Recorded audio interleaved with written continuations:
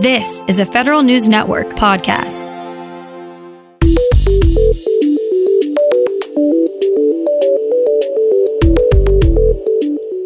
Coming up on today's Federal Newscast, unions are not standing still after a recent ruling that makes it easier for employees to stop paying dues.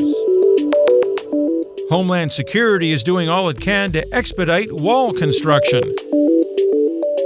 And Army leadership is looking for an increase in purchasing power in future budgets. These stories and more in today's Federal Newscast.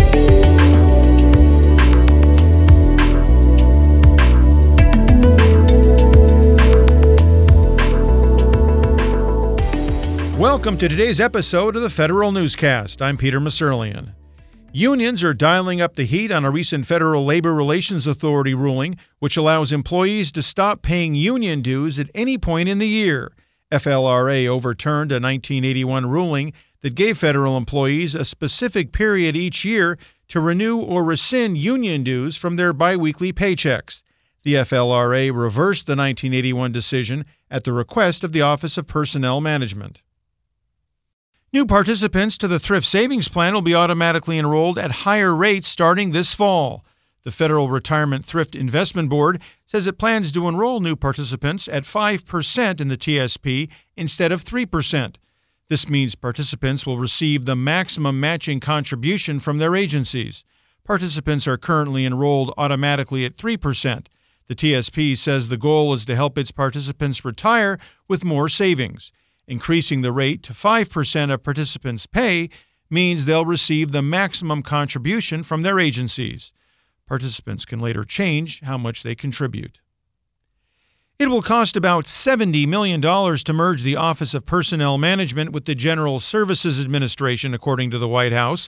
The merger is technically on hold, at least until the National Academy of Public Administration reviews and recommends options for OPM and its future. But the President's 2021 budget request says OPM and GSA need significant time and resources to ensure a seamless transition of people, IT systems, and other resources. A Veterans Affairs artificial intelligence project is showing some early and promising results. The VA's National Artificial Intelligence Institute has been only operating for about 3 months. Director Gil Alterovitz says it has already helped existing medical initiatives at VA. One is work on predicting the likelihood of acute kidney injury during other medical treatments. Another is comparing the accuracy of image analyses done by AI algorithms versus those done by doctor consensus. Alterovitz says talent acquisition is a challenge for the Institute, but the VA's mission draws people. I'm Tom Temin. Federal health insurance carriers are doing better on OPM's annual quality test. Average quality, customer service, and resource measures improved for each plan type in the Federal Employee Health Benefits Program in 2019. OPM will make improvements in diabetes care a higher priority in 2020. Carriers in the Federal Employees Health Benefits Program get screened for clinical quality, customer service, and other performance metrics each year. A court upholds the government's ban of a Chinese-owned technology vendor. Huawei is still banned from federal contracting. A Texas district court judge rejected the Chinese telecommunication company's lawsuit, saying the ban doesn't meet the standard of legislative punishment. Congress included a provision in the 2019 Defense Authorization Bill prohibiting agencies from contracting with Huawei and ZTE over cybersecurity concerns.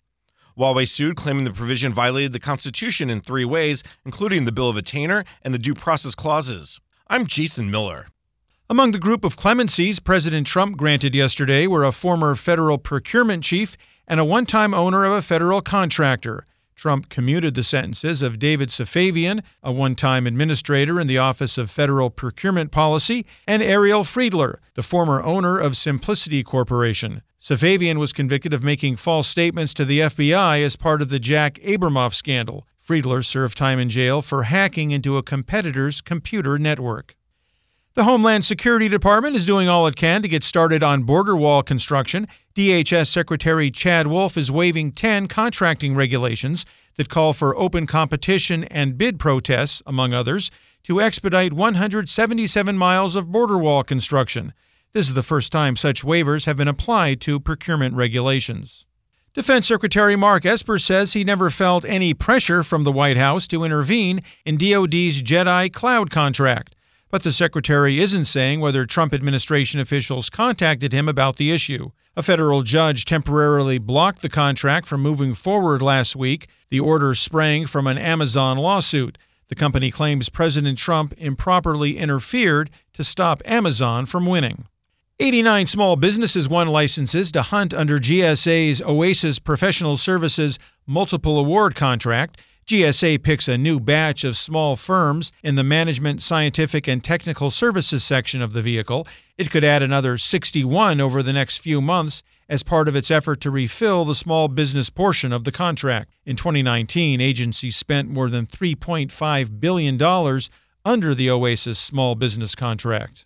A veterans group says the Pentagon broke its promise to open up its records on veterans' discharge appeals. Federal News Network's Jared Serbu has details. The National Veterans Legal Services Program sued DoD in January, saying it was violating a federal law that requires review boards to post their decisions on a public website.